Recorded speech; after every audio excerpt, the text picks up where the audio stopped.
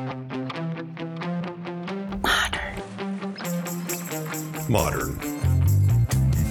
Modern. Modern. Modern. We're prepping for a voyage. Modern. The force of an old-fashioned equals whiskey mass times bitters acceleration. Why don't you make that a double? Modern bar cart. What's shaking, cocktail fans? Welcome to episode 267 of the Modern Bar Cart podcast. I'm your host, Eric Kozlik. Thanks for joining me for this new and noteworthy episode where we take some of the newest and most interesting spirits on the market and give them a little test drive so that you know what to expect. This time around, I'm joined by my friend, spirits expert and educator, Tracy Franklin. She's another DC-based practitioner of boozy arts and sciences, and I'm thrilled that she was able to join me to review our summer 2023 submissions. These episodes, they don't really require a whole lot of preamble from me, and we do get into some really fun bottles in this show. So without further ado, let's jump straight in. Tracy, welcome to the podcast. Thank you so much, Eric. Excited to be here. So since this is your first time, we'll obviously get into lots of great booze tastings here in just a few minutes, but could you take a little while and just, acquaint our listeners with who you are and I guess what you do? Absolutely. I've had a very unusual career. I actually started out as a performer. So I toured nationally, internationally with Broadway shows. I sang with a show called Winnie the Pooh show all over the world. It was the first time that Disney had done a live production for kids. So before they do like Disney on Ice, those sort of things. So we were that, but on stage. So I toured from Australia, New Zealand, Thailand, Malaysia, Spain, Holland. It was incredible. I actually sang in 9 languages, which was really fun as well. Yeah. Found out that I had a really good ear for singing in other languages too. So that was good. And I decided I wanted to start doing more adult shows. So went to New York and then I booked Hairspray, Color Purple, Ragtime, toured with those shows, did some off-Broadway stuff in New York. And then I decided I needed to take a break. My boyfriend at the time had gotten a position in Tampa Bay and I wanted to go with him. And my agent thought it was an acceptable time for me to stop if I want to take a short break and just kind of see what else was around in the world.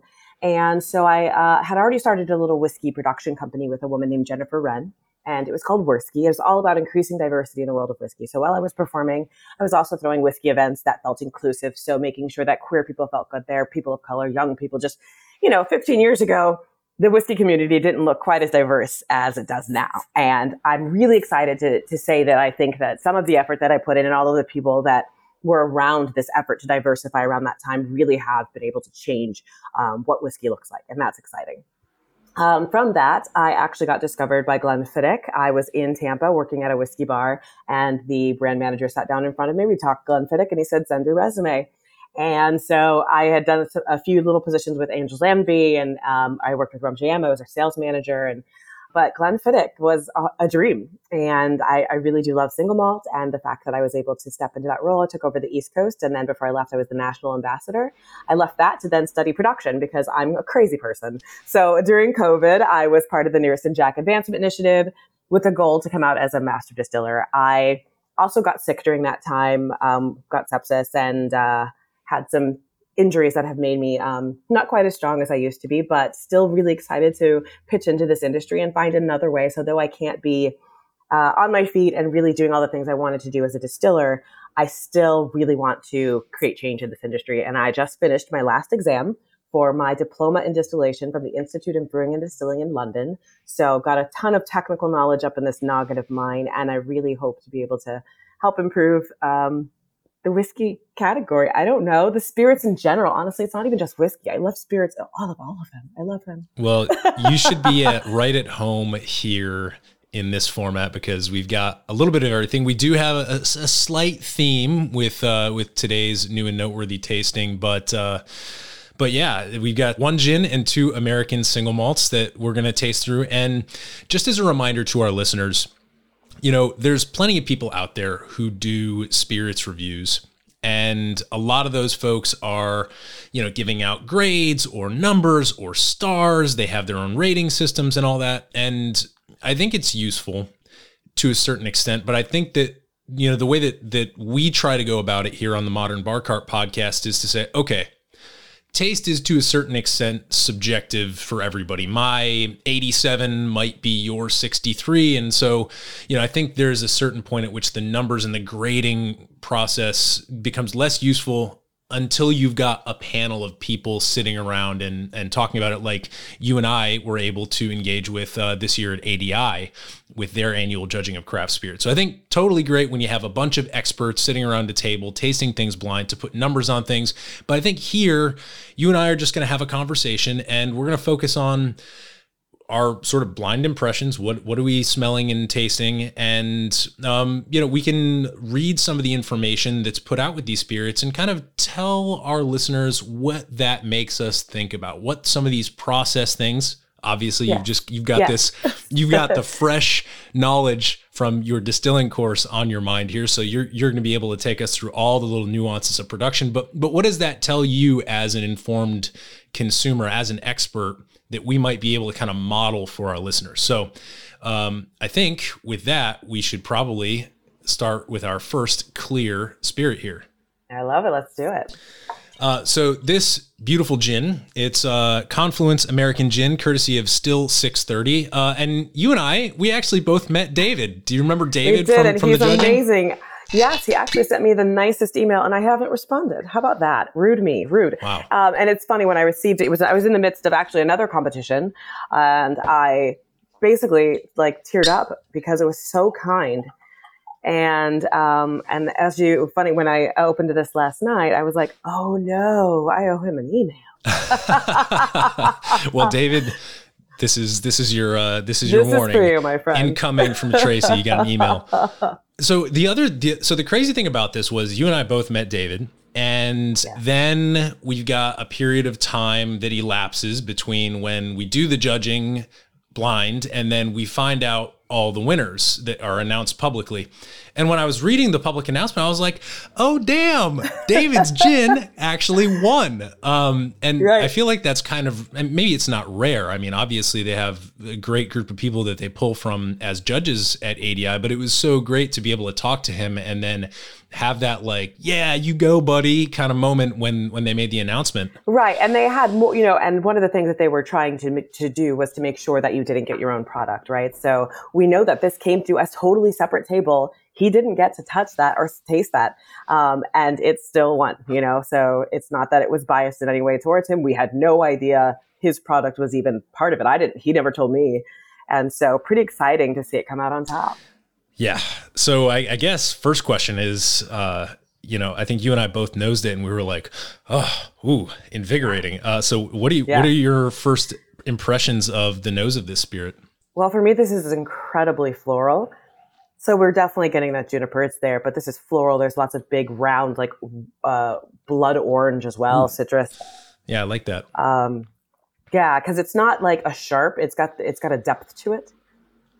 It is a very aromatic gin. Obviously gin is an aromatic spirits category, but this is, one of the things that I like to ask when I have a piece of information like this was the best craft gin at ADI is all right, what did those other people see in this gin that made it really stand out? And to me, that really intense aroma, but not intense in a bad way, not intense in, No, it's not like you walked into your grandmother's bathroom. Right. Right. It's not right. But it's intense. And it's not pine. It's also not walking into a pine forest. I feel like there's even maybe a little lemongrass or something. This is there's a lot going on here, and I am excited to dip my nose in every single time and find something new. Yeah, it's one of those spirits that I'm almost content just nosing. Obviously, we're going to taste this, but it's yes. If I could capture this in a sort of a reed diffuser or a car freshener, I would be totally fine. Absolutely. Walking around in this aroma all day. Because it's very refreshing. It's almost like when you have those oils that you put on and they're supposed to give you energy.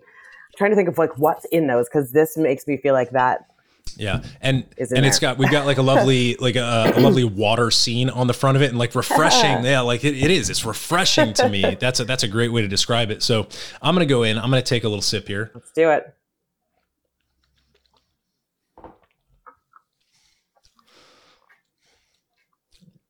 And yeah, it's a little different. There's some other things emerging, especially, I'm getting some spicier, almost peppercorny kind of. That was yes. Mm-hmm.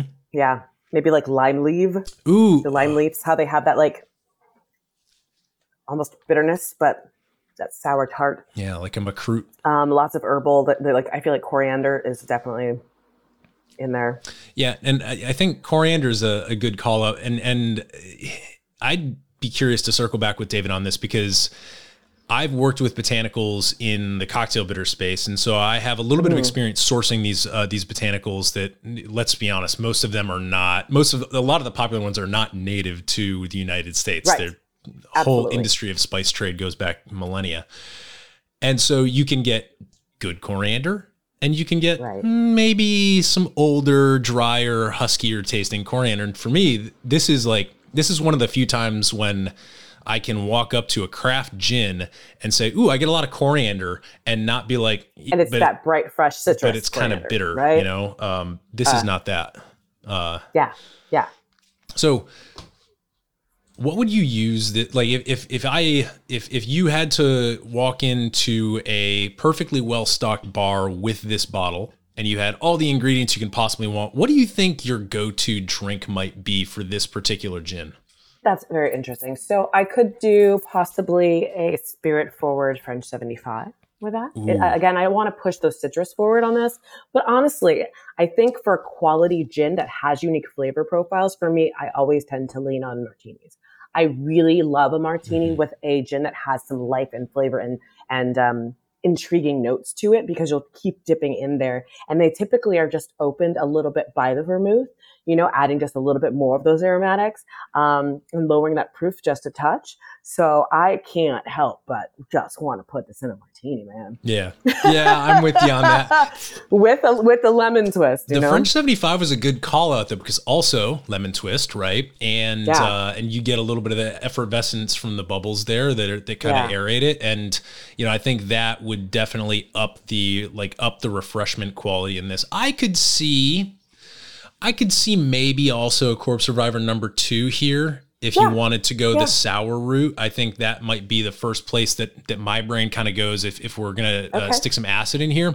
But what I figured I'd do is, we do have some botanical notes here on the Google Doc that I shared. So I figured that I would read out a couple things here. So Confluence American Gin, built to portray a sense of place and communicate it through, celebrating the confluence in our lives. So near the distillery, here's a fun fact. It's the horseradish capital of the world. So they incorporated horseradish and pink peppercorns. So we were right on peppercorns. They call out the coriander and the juniper, and I think you were also like right on the mark with the lemongrass call out, because they have galangal root. Oh, yeah. Which is one of my favorites.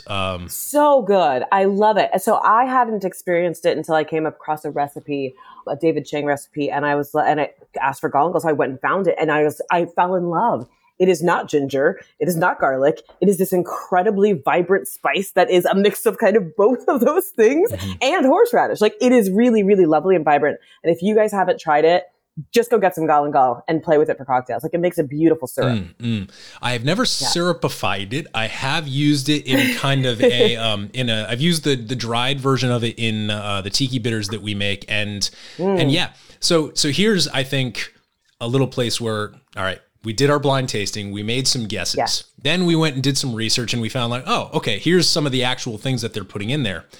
And to me, what that helps me appreciate about why this gin is so great is because I can see the flavor blending that's going on, right? We've got that horseradish root that is very intensely spicy.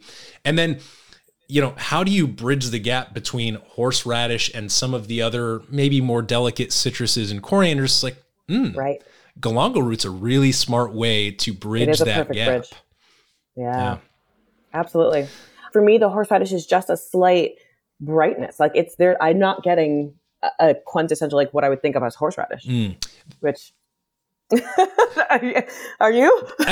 So that's a good point. And I mean, maybe that has something to do with like the refreshment quality of the horseradish. Yes. And it's almost like a not mentholation, but it kind of does that same thing, and it kind of stays with you. And I think also, this is a very soft gin. It's only clocking in at 40.5%, 81 proof. Yeah. So it's not really. Oh, heard.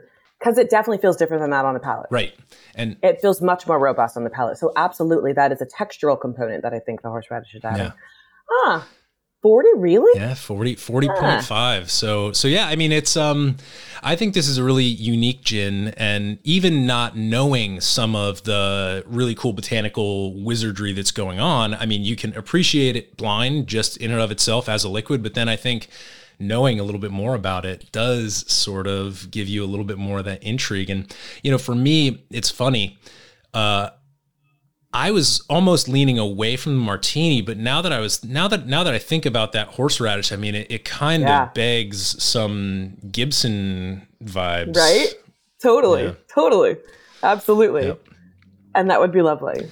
I need to make some good pickled onions. I guess the last thing I want to make sure that people know is I do want to call out the price points on these bottles, just so that you can understand what shelf, so to speak, they're playing on. That's smart. So if you go to the Still 630 website, this is just being kind of released. This is a brand new product for them. And so they have a $40 pre-order, and it says that it's a $50 value on the site. So I'm not quite sure if that means they're going to be listing it on shelves at $50 a bottle. But for me, I mean, this is a $40 bottle. It's sitting right in that $35 to $40 range, alongside some of the beautiful products by like St. George, by, alongside the Botanist. Like I think quality wise for me, this is playing right there. So, for me, $40 is not necessarily something I'm going to blink at, knowing the quality that's in the bottle.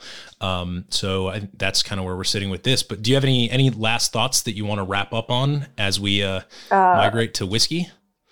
Yeah, no, price point, I completely agree with you on that. I think that because it does have a little bit of that lower proof, that may be why it's going to sit just a tiny bit lower than what I would expect for something like a Botanist.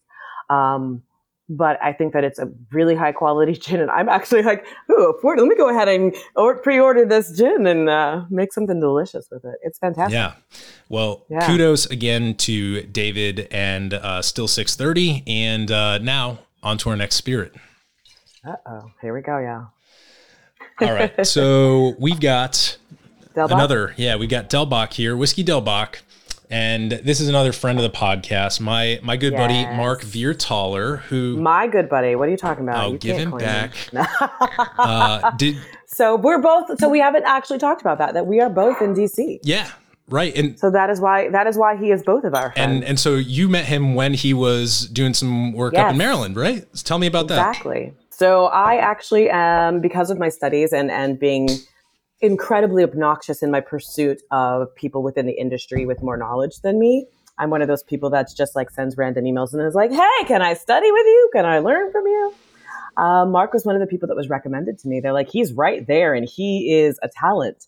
So I reached out to him and we actually got together. And first we were just talking back and forth on Instagram, because that's how I do, because I seem to not get out in public as often as I should.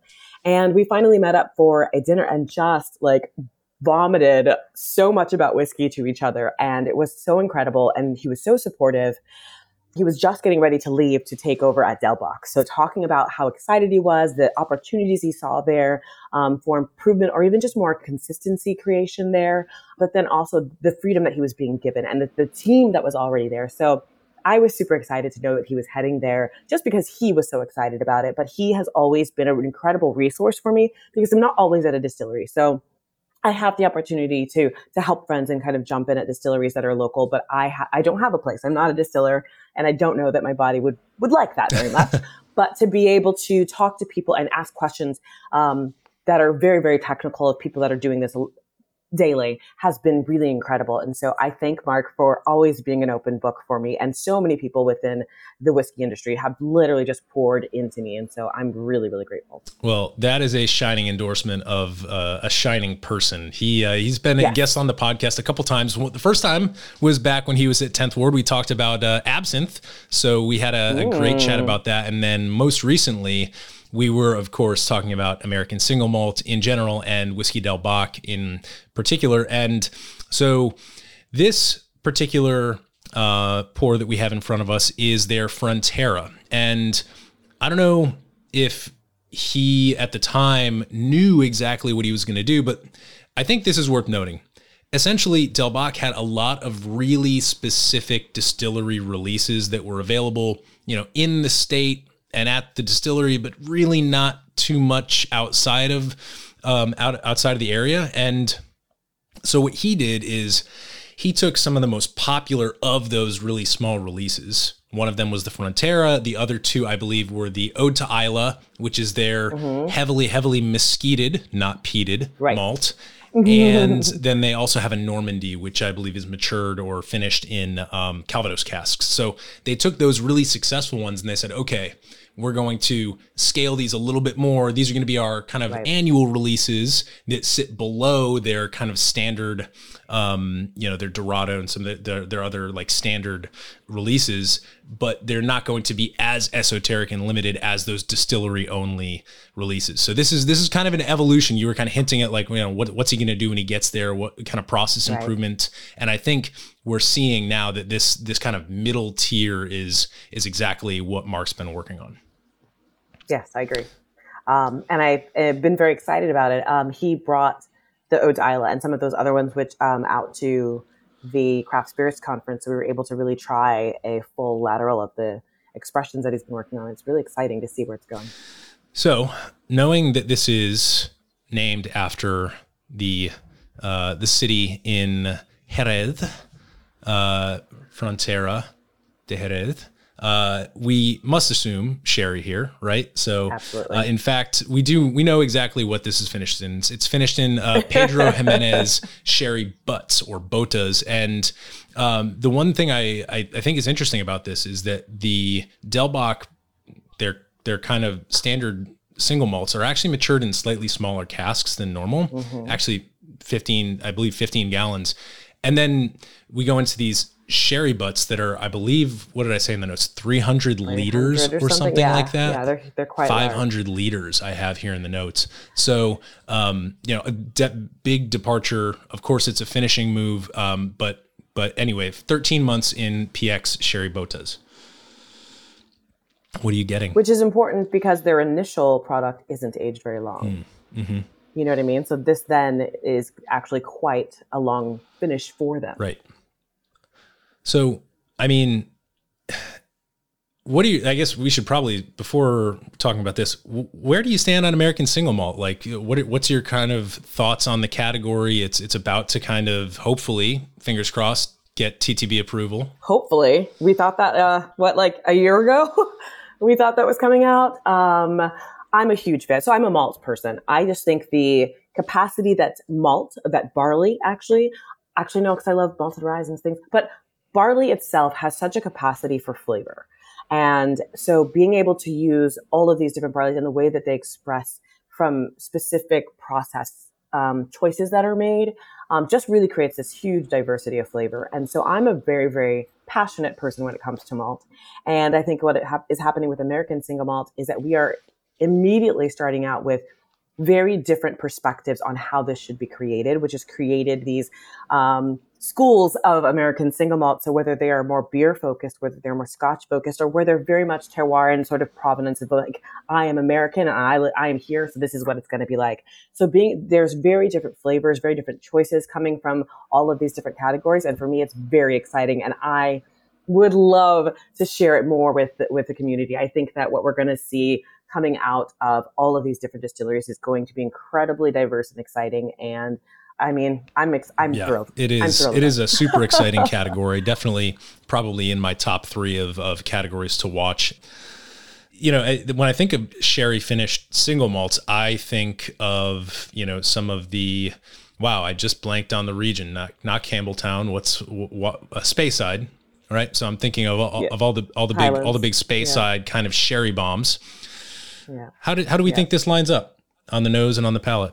So for me, it actually initially I didn't have these out to sit for a while. So that initially there was definitely a very strong minerality to it, almost like just a touch of a sulfury note, but that's gone. And I'm really getting a lot of that red fruit. I'm getting a lot of fresh, big, bright cherry plum. That's really kind of for me what it's leaning into.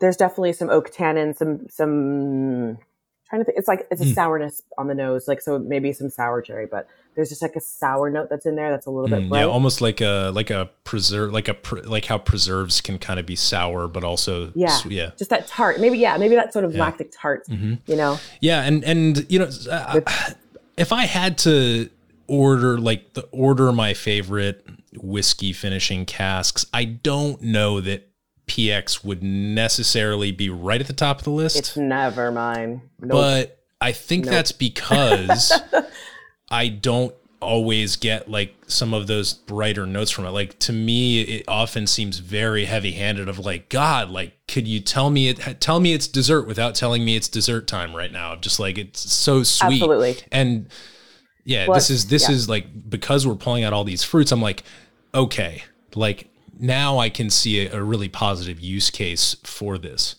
Whereas typically it's more like currant and prune and like dried and very, very like rich. This definitely has a vibrancy about it, Christmas fruit cake I always get from it. Right. But you know, this might be, I don't know, I'd be curious to hear your thoughts on this.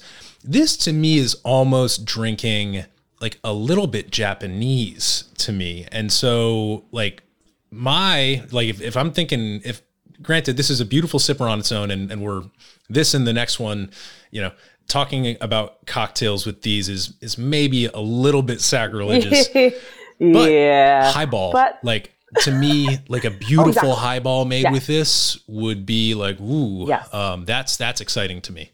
Yeah. Cause there's an unusual savory component in the oak that feels almost like an incense sort of thing, right? Like, or even like a savory mushroom, like, I don't know. Yeah. Yeah. And I think, you know, maybe that is like, maybe I still have a little bit of that galangal root, you know, knocking around my brain, but you know what, maybe, yeah. But the savory applications are certainly what I'm thinking about in these first two expressions that we've tasted here.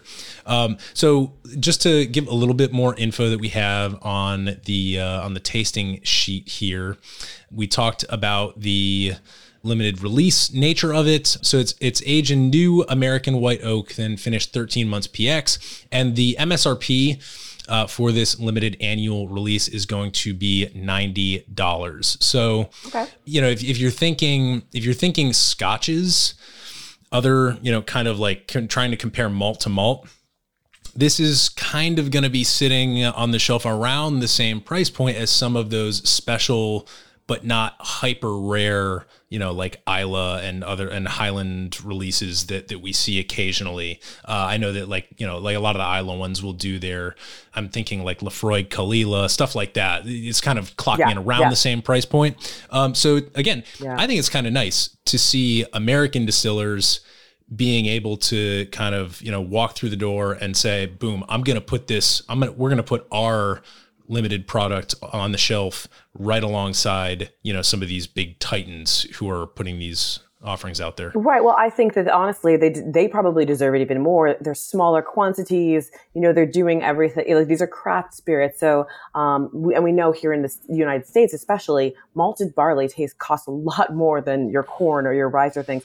We haven't really set up that infrastructure in the United States yet for our malted barley to be at a price point where we would be able to have single malts that are at 25, 30, you know, like we just don't have that quite yet.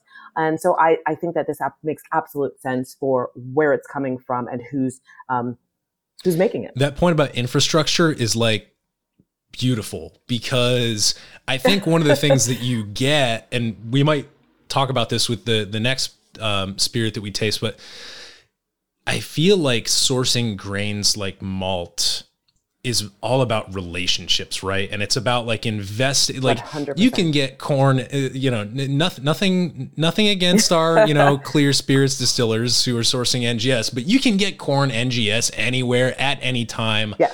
For roughly around the same price. I mean, yes, there was a spike during the pandemic for hand sanitizer stuff, but aside from little blips like that, NGS is NGS. It's but fairly malts, cheap. on the other hand, going completely to the other end of the spectrum, aside from fruit, it's about the most expensive thing that you can work with as your distillate base. And these relationships with the growers are hugely important. I talked with our friend, actually, Lauren Patz she's currently with Redwood Empire. That was one of the things that she always emphasized, was sort of like the relationships between, the distillers and the malt producers. And I know that Mark has that. And I know that that's also something to talk about with our next spirit. But overall, any kind of closing remarks on the Whiskey Del Bach Frontera?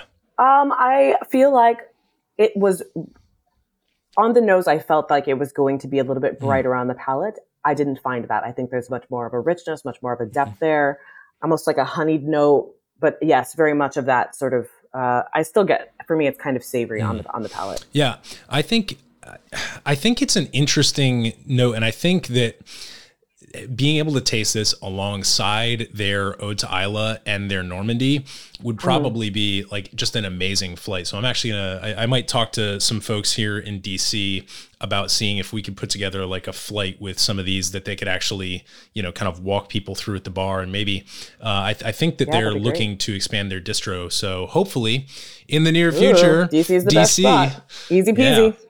Yeah. DC is easy. Exactly. We'll take it. What did you think? Yeah, I loved it. And I'm excited to put it in a highball. And I know it kind of bothers sometimes like the other spirits experts that we kind of run with. But to me, like the highball, like outside of like a martini or an old fashioned, to me, the highball is kind of a litmus test. And I honestly wish we had better highball culture here in the US, because I don't think we have much of one. Like, yeah, sure. All right. You can make the trek up to Katana Kitten in New York. But I mean, like outside of that, we just don't have the culture of people who really care about highballs. And, that to me, this is something that I think would just absolutely flourish, specifically with high carbonation and with a little bit of salt, right? To kind of actually lean into that savory note. Yep. And, so just, but nobody, I don't know that there's anywhere that we would go where they would actually know how to prepare a proper highball, that they would have their glasses already chilled or know to chill and strain. Like, I don't know that anyone would know to take those full steps to create the proper highball. So then you've got over dilution and you just ruined what we were really intending to see is what happens when you're adding these beautiful bubbles and you're extending those flavors and bringing that proof down just that little bit to really open it up. So Mark, maybe let's hop on a call, me, you, and Tracy, and we'll talk about how to get some highball programs going in some of the places in Tucson and DC, and really feature these beautiful products. But so with that, let's hit another American single malt. Yes. Also, not mad at this neat BTW. Oh no, not at all, not at all. This will not be going in the sink. This will be right. Yes. So this next bottle, it's a little baby bottle from Westland. Hey, but that branding is clear. I know where that's from. It's from Westland, and we'll talk about why it's a little baby bottle here in a minute, I'm sure. But this is their Solum American Single Malt. It's their first edition, but this is, again, sort of part of a trio of releases that they've done. And, kind of going back to what you were saying earlier about storytelling, about, like the different, like, I guess, approaches to American single malts. This is really trying to tell the story of the place. What are your thoughts on Westland, or I guess, like there's a slightly more mature history of American single malts in the Pacific Northwest, partially because of their ability to grow some of this malt. So like, what are your thoughts about maybe Westland in general, or in particular, and then I guess PNW whiskey in general? Yeah. So, So McCarthy's was one of the first to like kind of get this started and say, well, why are we not making it? We've got barley, it grows well here, and we should be making this. And so it definitely has expanded there through St. George. It's gone, and then Westland, Westward, all of these places are creating, and even within those categories, very different styles of American single malt. And I think what's been wonderful, I also am biased, letting you guys know. And if you see my shirt. There it is. Yeah, a little biased. So Westland was one of those places. Matt Hoffman is someone I've watched for a very long time and had a little bit of I want to learn from this person. They're doing things that I think are important for the entirety of the industry. And so reached out and I was invited in. So I got to really hang out with the team for 2 weeks and work at the distillery and do everything I could possibly think of. I went up to the maturation, the warehouses, and then also went out to the bread lab, which is where Westland is thinking outside of just what does Westland do for a sense of place, but actually looking at how are we making the industry a better place? How are we ensuring that our entire community and all of our farmers are able to have a healthy wage, are able to grow things that actually have a biodiversity? So one of the things that happens and actually I'm doing a seminar at Tales about farmers and distillers and how we work together. But one of the reasons I was inspired to do that was because of my trip to Westland and up to the bread lab, where they're really working to increase the biodiversity of our agriculture. Because of commodity farming, we are now creating these monocultures where if anything, any sort of disease, any sort of strange weather comes, like we have wiped out complete huge miles and millions, thousands of acres of plants because they all were coming from the exact same stock. We don't have the diversity they need to be able to survive and be strong. So one of the things that is actually happening is Matt Hoffman and Westland Whiskey work directly with the bread lab. They actually have hired a grad student. They pay them to go through this program to help create new strains of barley that work wonderfully in the Pacific Northwest, that have great yields, that have great flavor, and that so that they can then get off of the commodity market 100%. Everything will be coming from the Skagit Valley, and there's also on the other side of the mountain, but I don't know what it's called. Sorry. So I think that the fact that they have been so mindful about the ways they move throughout this industry and the choices that they can make. So like the fact that they're using their own peat, the fact that they are working with Gariana oak, which is the Oregon oak that only grows in the Pacific Northwest, and now is down to 5% of its habitat, but they have programs where they are going out and planting. They harvest dead trees to be able to plant new trees. And so they're being very, very conscious about how they're moving through this industry. And I just think it's a wonderful thing. And I hope that we can all be inspired by that, because the earth is our own, it's our home. And a lot of the things that we are doing right now are causing so much damage. And I just hope that we can all as an industry start to be a bit more mindful about our waste. So they also are very lucky that they're in Seattle. So their power is hydropower. So, that's great already. They do a really wonderful job with their water, of trying to be as efficient as possible. So I don't know. I think they're doing a wonderful job, and I'm really excited to see what this is like, because I've actually tasted this on the way, right? So I've tasted this alone, but before they were able to get the ppms high enough. Yeah. So when I was at the maltings, they were showing me what he built to actually create this infusion for the barley. And they just hadn't been able to get it up to a high enough ppm for it to really be detectable in a way that was unique. It was like, okay, that is, something that is peated.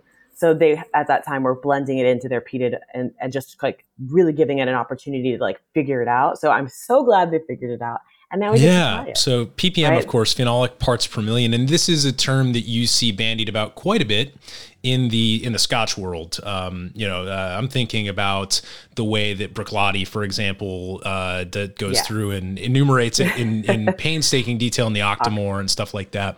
But you'll see ppm a lot. I'm actually trying to get somebody on here, Felipe, to talk about basically kind of rehash one of the talks that he did at Tales. So if any listeners are going to Tales, keep your eye out. I'm pretty sure have they released the seminars yet?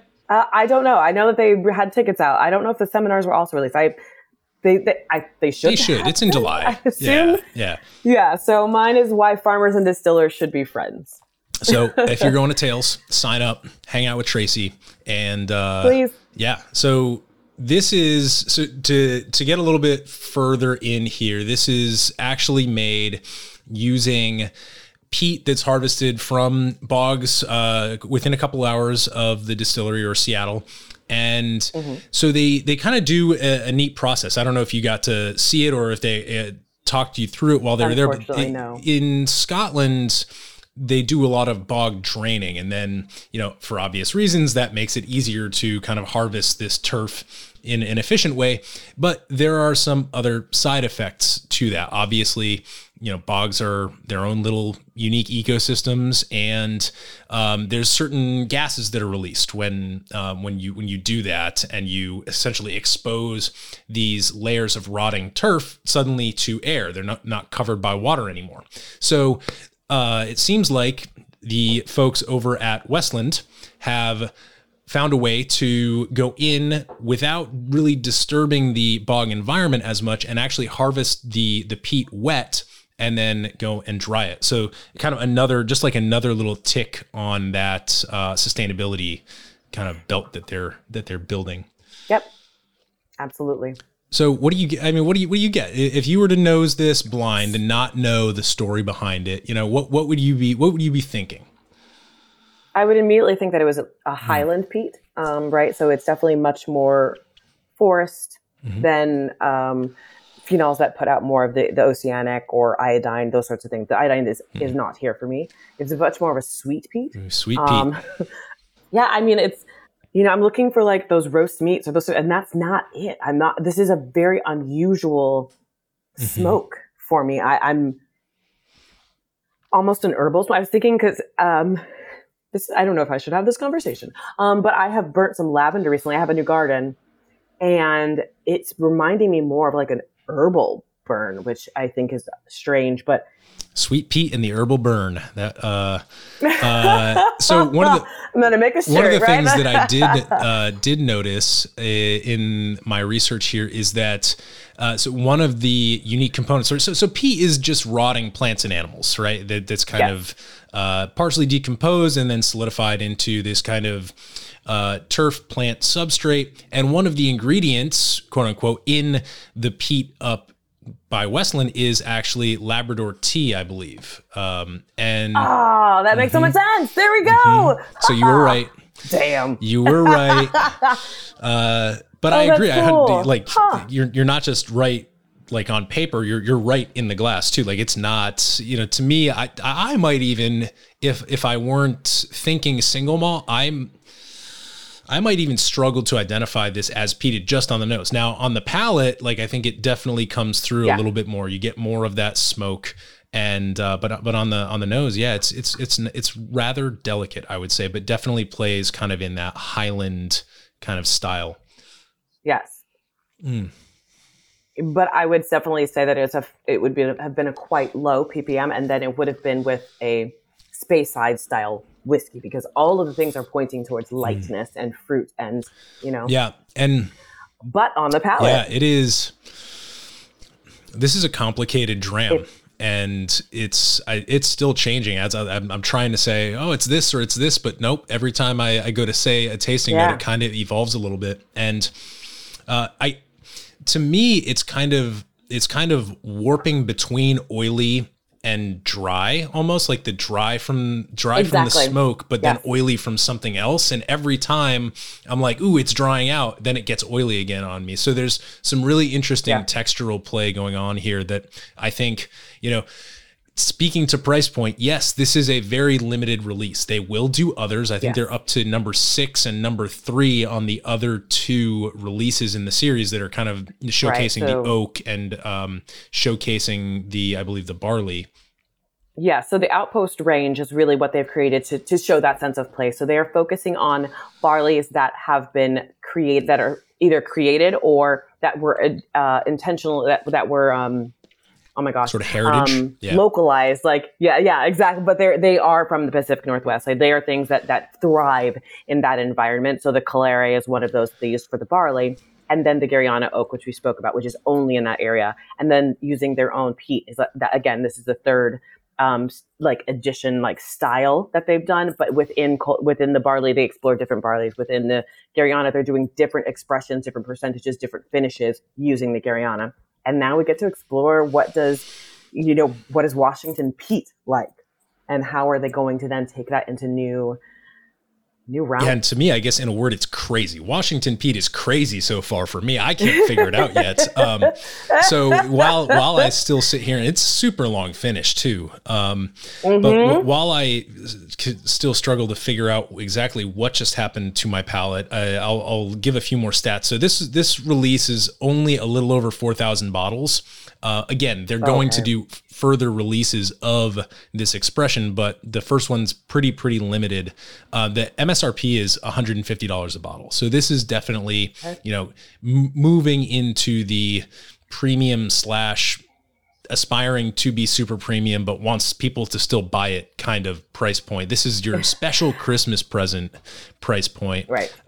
And a couple other, they were actually really granular with their process. So they fermented this for 96 to 144 hours, which is 96 hours is 4 days, I believe. And then in terms of cask types, they've got a whole portfolio of wood that they've used on this. So they've got Cooper's Reserve, New American Oak, Cooper's Select New American Oak, and then also there's a certain amount of First Fill X bourbon casks that were used.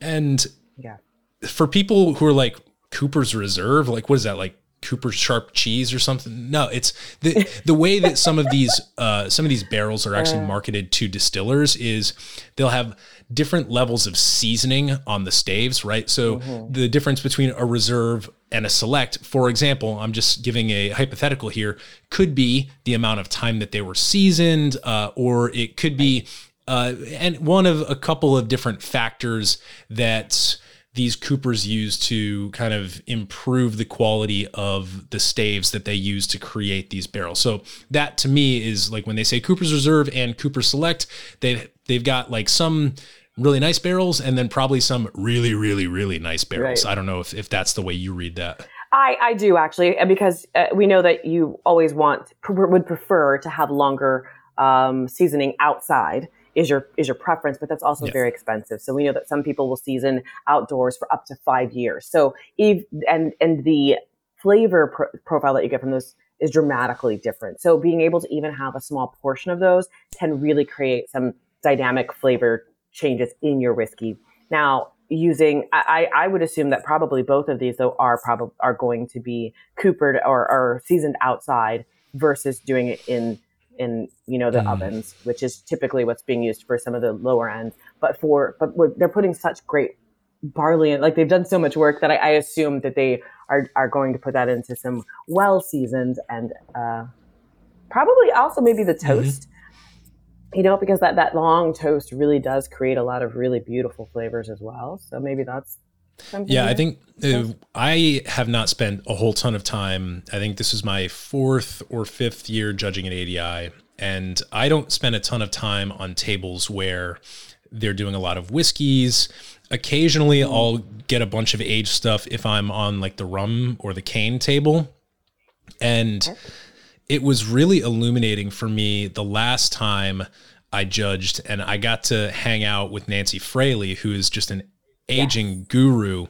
And as we were nosing and tasting some stuff on the table, like she would be able to take, like, we'd give some notes and then she'd pick it up and she'd go, "Oh yeah, it's green. It's got a green tinge. This was kiln dried." Right. And I was like, like it's crazy that you know that. But on the other hand, our flavor analysis kind of bears out what you're saying. Exactly that. So I think even more kiln drying can be detected. Like you can taste it. You just can. Yeah. But typically, I mean, if you're able to blend things away, great job. Go on it and do it. But kiln drying can sometimes do a little bit of damage to some whiskeys, single barrels especially. I've had some single barrels that I know were kiln dried from some new brands, and I just didn't know how to tell them. Ooh, better you than me. Yeah. So, getting back to the Solum, I guess this is really fascinating to me because I think it's an emerging case for super premium American single malt in our market, and it's just not something that you really see.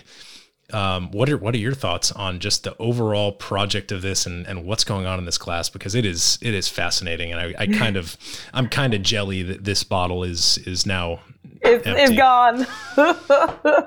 I am even more excited about, actually, I think I really do want to pick up a bottle of this because there's nothing that tastes like this. I've never had anything that tastes like this. And even the finish, though it's long, it's it's this clean smoke. Like, I'm not left with this heavy, boggy, ashtray. Like, it is a very light, aromatic finish, like still sitting on my palate. That's just like as if I just burned just a tiny little bit of incense and inhaled it. Just, it's not heavy. There's a little bit of a sharpness, sort of acrid smoke for a moment on your palate during that drying. But then it comes back, like you said, with that oiliness that goes, oh, wait, no. It's not going that far. But it does vacillate on your palate. There is some fruit, but I get a lot of really lovely sort of golden syrup. There is a little bit of that maltiness. Yeah. I don't know. This is really it almost like the golden syrup almost.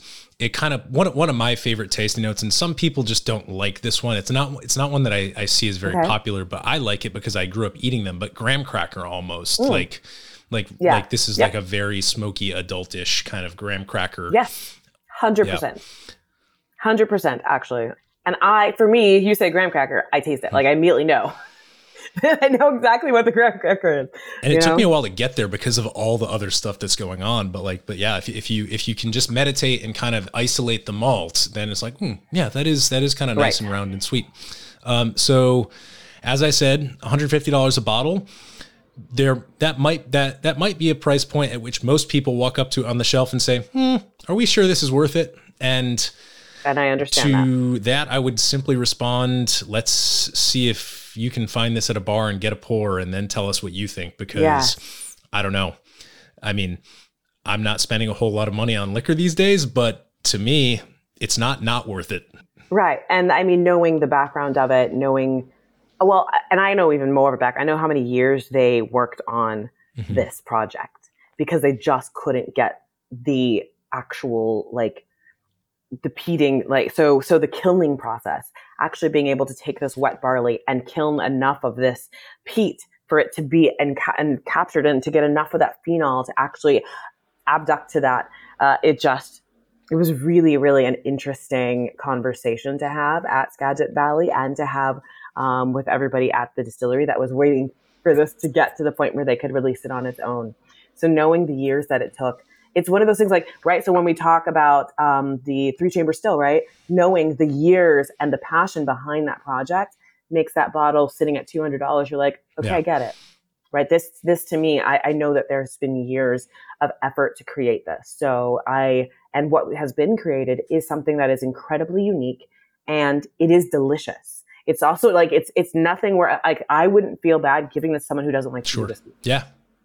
Right. So people that don't like that iodine, that don't like that heavily acrid, I would give this to them because I think that this is something that they could actually enjoy. Well, that's a wonderful note to wrap this spirit on. And so for those of you who haven't already sampled some of their wares, check out the Solum and some of the other great products by Westland Distilling, based out of Seattle. My sister's there now. Maybe I should go. Oh, she should stop in. They always have distilling only releases. Maybe I should go visit. And that's. Wait, she lives there? Well, not in the distillery. It's Seattle. No. Yeah. She lives in Seattle. Oh my gosh, go! It's time wonderful. For a trip. It's such a great city. I had such a great time. So we've got one more very special. One more. Okay, I'm gonna go get my sparkling water because that's what I want. I wanted to see how that played. Indeed. So well, I'll talk with you. I've got mine right here. Great. So the last product is actually kind of a duo of products here from one of our awesome listeners, Ebony Coleman. She is based out of Georgia, and she and I have been emailing off and on about all kinds of stuff, about no ABV cocktail stuff, and about her latest venture where she's actually creating a set of syrups and cocktail mixers. It's called Sweet Ginger Brown, SGB. And what she sent us, she sent me a couple of different products that from their portfolios. I'm pretty sure I sent you, Tracy, the ginger lime. Is that correct? Absolutely. Yeah. Right. So that's a syrup, and I've got the ginger Palmer. So mine is a little bit more diluted than yours is, but I'm excited. Like, to me, like I was looking at her different products and I was like, ooh, a Palmer. And it immediately made me think that I think the Palmer is a drink format that needs a little bit more love in the cocktail world. I don't know. It's been a while since I've had like a good boozy Palmer. I mean, they are delicious, and it's summer. It's a perfect summer drink. So I think we've stepped away from things that are simple. But I think there could be I think you could do a super delicious elevated highball with Palmer style. Yeah. Yep. That could be fun. I mean, the only time I've really seen it elevated is in Liquid Intelligence, where Dave Arnold does the kind of like the washing of the polyphenols out of the really tannic black tea. But aside from that, I mean, like, I don't know. I could see it being a really solid choice for a bar program, especially something that you might, try to push as a happy hour special or something. So any bartenders out there listening, maybe think about it. Yeah, it's something that you can, microfine it and you could keg it. Mm-hmm.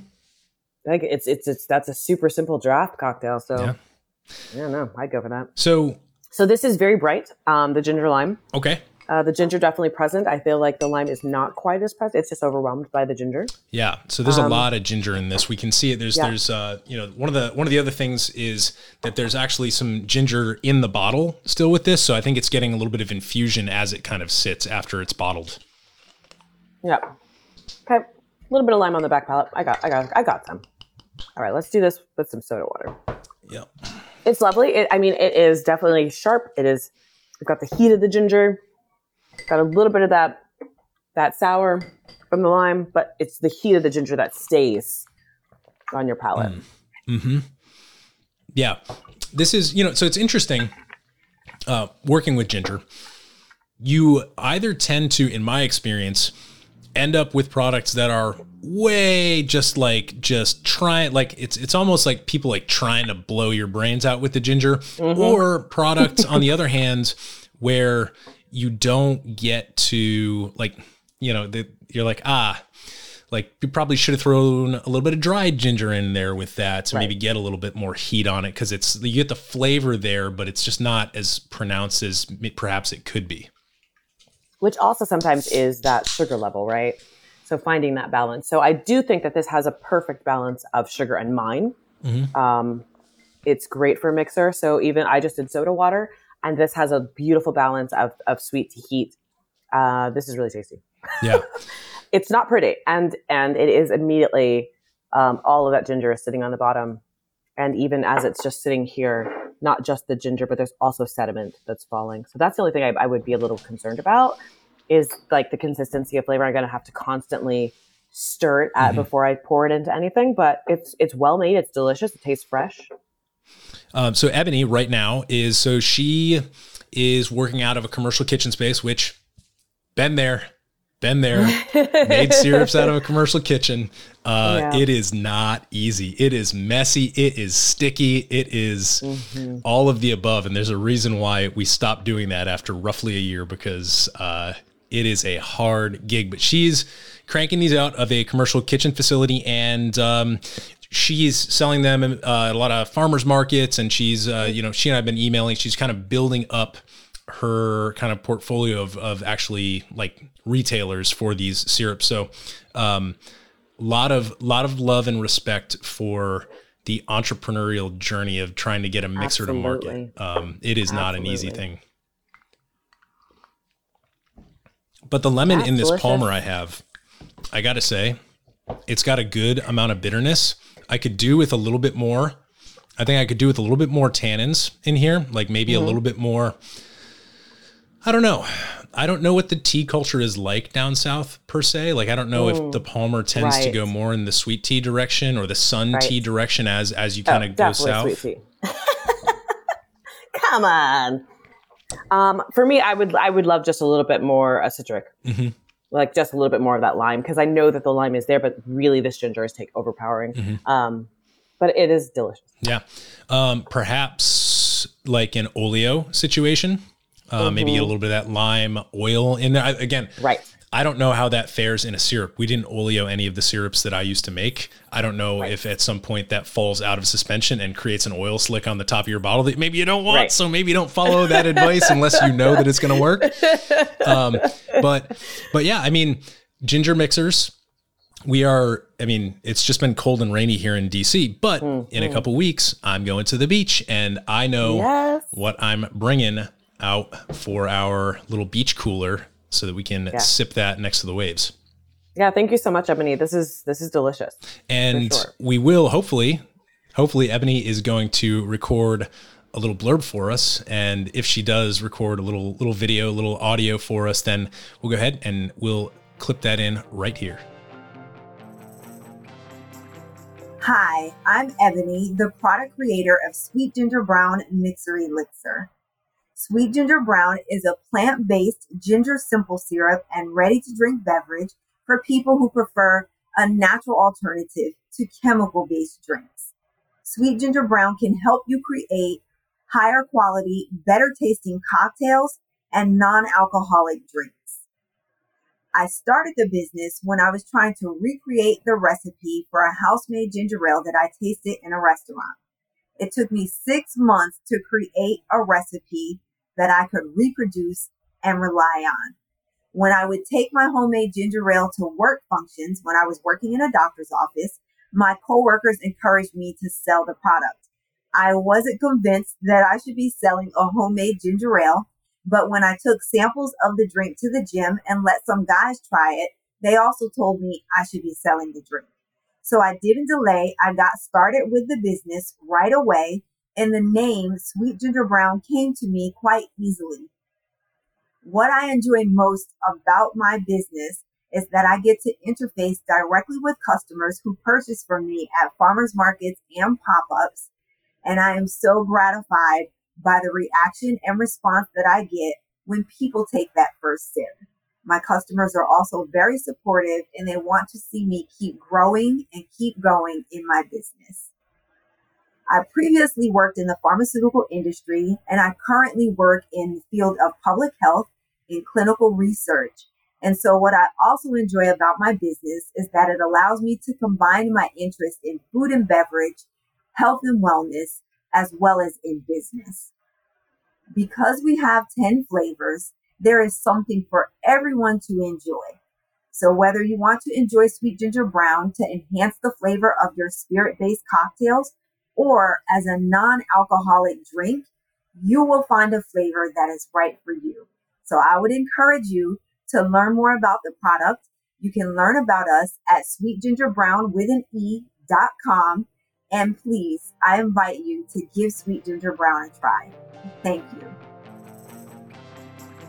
Well, Tracy, what do you think of your first new and noteworthy spirits review sesh? I appreciate you choosing me to be on. It's always such a strange thing to me. I'm like, why do people want to talk to me? I feel very grateful. Your show is fantastic. You've had some incredible guests, and I feel honored to have been selected to be among them. Thank you. Well, yeah, no, thank you. And I mean, come on, look at all those bottles behind you. You know what you're talking about. You're showcasing. You're putting in the work. You're putting in the reps. I really do try to put in the work. Yeah. That is true. I do try. Well, Tracy, tell our listeners where they can follow you, because I know that you do something kind of similar. You've got your little mailbag hours on Instagram. So I am Spirited Tracy with an IE on Instagram, and I love to teach. So my biggest thing is I think that whiskey, again, has a lot of mystery around it. Spirits have a lot of mystery, the production process, and it doesn't have to. I'm pretty good at breaking those down into short 1.5 minute videos that give you kind of the major points about what is happening within the production process and why it matters. I also really love to pull out some whiskeys that we haven't had before, or ones that have processes that are a little surprising and that may alter that flavor, and why does that happen? So I'm just trying to talk about the spirits world in a way that is approachable, that is fun and intriguing. So follow me on Instagram, spirited_Tracy with an IE. I have a website if you'd like to check me out for any events, tastings, that sort of thing. But honestly, I just hope that you find joy in your spirit's journey. That's it. I'm going to take my seltzer off the table for our final shot, but right. Yes, little cheers to you, and thanks for being my co-host here on the Modern Bar Cart podcast. Cheers.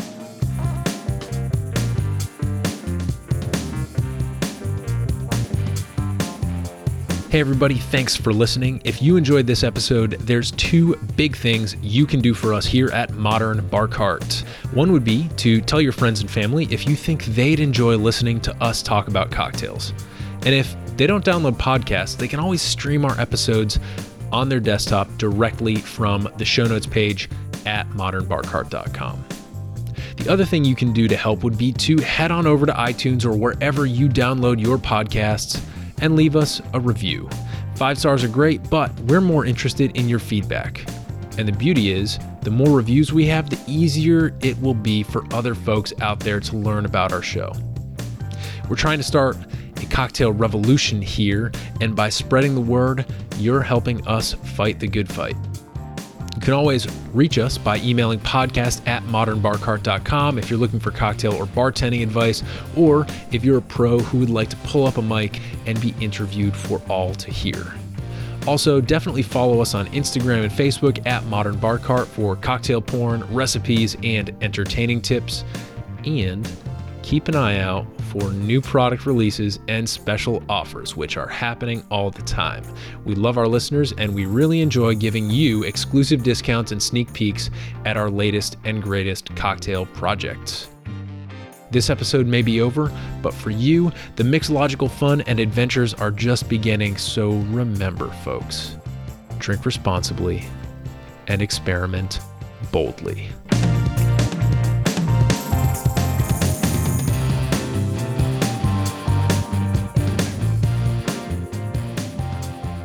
This episode was made possible with editing and sound design by Samantha Reed, distilled insights courtesy of the impeccable palate of spirits judge and educator Tracy Franklin, and a little bit of commentary by yours truly. This has been a Modern Bar Cart production, copyright 2023.